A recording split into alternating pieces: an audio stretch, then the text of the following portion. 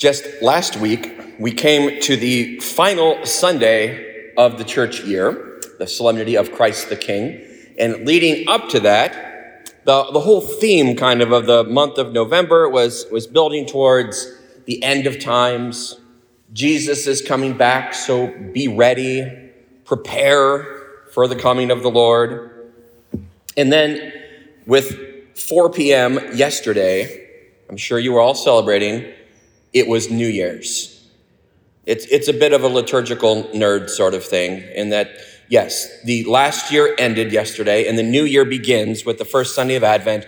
And because we celebrate Mass in the evening on Saturdays, and those Masses are supposed to start not before 4 p.m., I ring in the new year at 4 p.m. So, Happy New Year to you all. You look very excited. But it's a new year, so one might think that, well, now we're done with all that, get ready, end of time, Jesus is coming back sort of thing. And instead, we hear our readings today. The days are coming. Jesus telling us, be vigilant, watch, be ready to stand before the Son of Man when he comes. It sounds a lot like the same thing, really. Is this really a new year, Father Sean, or did we just kind of keep going with last week? Well, it's actually not such a hard and fast break. This group might understand a manual typewriter. Exactly. I'm old enough, actually, to have used a manual typewriter. And it's kind of, where you get to the end of the page and back in the day, a little bell goes off even. You might have to manually shove the thing back over. I've even done that. But it's like you get to the end, and then the new beginning is like way over here again, and you gotta start totally over. Well, that's not really how the church year works. It's rather like a circle, a cycle. Yes, we get to Christ the King and the end of all things, and be ready because everything ends and Jesus is coming back. And then Advent means coming, and one of the comings that we look forward to is Jesus' coming in glory. And so it's a little bit of the same song, but a slightly different take on it. And really that's the way the entire liturgical year sort of works. This big cycle that we keep circling around kind of the most important part of our life, and that is things are good, then we mess it up with sin. But don't worry, because God has a plan. He'll fix it. And so he sends the prophets. He sends the patriarchs, Abraham, Moses. Things get bad. They come. Things get bad again. God has a new plan. Ultimately leading up to the final solution, which is Jesus coming to permanently put things right. But we crucify him. And then he rises from the dead, so things are good again. But then he has to leave, so things seem once again pregnant with waiting. And then finally, in the end, Jesus will come that last time. But really this idea of things are great, God is here, and then we mess it up and things look bad, and God helps us fix it.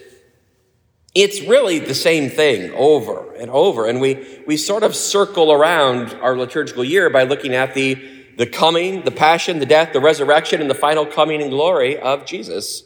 Repeat that over and over for your whole life and just keep doing that, because one day the coming will be the final coming.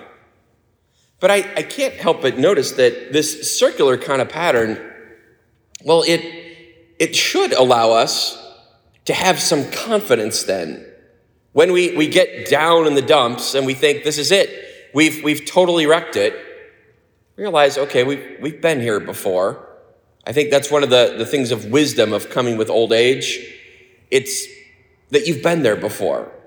Whatever bad thing is happening, whatever seems to be the worst possible thing you can imagine, well, if you're old enough, you've had some time to imagine worst possible things, and you've probably lived through them and figured like, okay, I can get through this. I've been here before. God will get me. Even our natural cycle in the world, we're in the season of fall right now. And I noticed that all the trees have lost their leaves, and not a single person has called the rectory They say, Father Sean, I think the world is ending. All the trees just died. No one is called. No one is even, you don't even look the slightest bit worried that all the trees may have just died. I mean, all the leaves on the trees just turned brown and fell off. This is a catastrophe. Except it's not, because we're like, Father Sean, settle down. These are deciduous trees. They lose their leaves in the fall, and in the spring, it'll all be good again. Buds will come, little birds will sing, it'll all get green. Don't worry, we're cool. Trees are not dead. Okay. Like, we just instinctively know that right now. Not a single call that the trees have died. Would that we could maybe kind of have that same understanding of the various seasons in our life that we go through. When bad things happen, when it seems like all is in darkness and shadow and cold, can we have the same kind of confidence that we would have in the trees, that they'll come back in the spring? Can we have that same confidence in God that, yes, it looks bad, but don't worry, God's got this? Can we have peace even in the midst of some seeming darkness? Our liturgy today, the first lines of the liturgy of Advent, the introit, or the entrance antiphon, the psalm with which we begin the season of Advent, Psalm 24. And it's so important that we get it not only at the entrance antiphon, we get it for the gradual or the responsorial psalm. We get it again, actually, if we were following the church's books of the offertory. It's there over and over, this Psalm 24. So what is the message? To you, I lift up my soul. Oh my God, in you I have trusted. Let me not be put to shame, nor let my enemies exult over me. And let none who hope in you be put to shame. That last little bit, let none who hope in you. The Latin is actually, I think, a little better here for Advent. It's the word expectare. Qui te expectant, those who are expecting you. Expecto, it means literally to be watching out for. Let not those who are anxiously awaiting you, who are watching out for you, be put to shame. What should we do when we're down and life seems to be handing us all kinds of troubles? We should expect. We should be watchful. Much as we just know the trees are going to come back, we should have such confidence in God that not only do we not get down in the dumps, that we are anxiously waiting. I can't wait to see what God does with this latest problem. God will do something great. It's like Moses standing at the Red Sea. They don't know what he might do. And God parts the Red Sea. Can we have that kind of confidence almost? I can't wait to see how you fix this one, God. This is going to be good. Notice that the very first line of the psalm, to you I lift up my soul. That should be our response. When we get down, don't look at the ground. Don't be down in the dumps like, oh my gosh, I can't believe this calamity. This is probably the end. No, rather we're called today, lift up, look up, be expectant, watch for the coming of God, and know that it's going to happen. Our collect today, the opening prayer at Mass, grant your faithful, we pray, Almighty God, the resolve to run forth to meet your Christ with righteous deeds at his coming. Look at that image, running forth to meet Christ.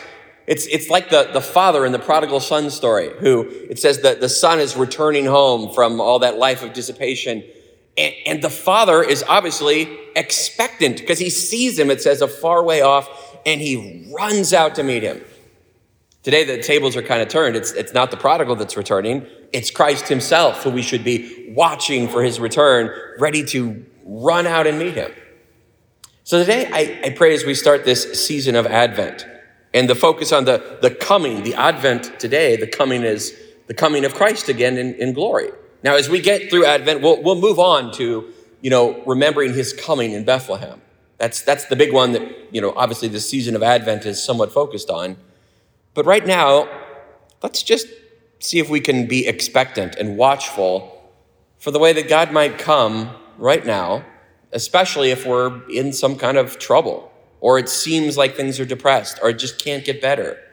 What do? We expect. And when we see God coming as we know he will, we run forth to meet him. That's where we're at today. That's the part of the cycle. I pray that can give you some confidence, not just in Advent, but every day as you run forth, because you are expecting him.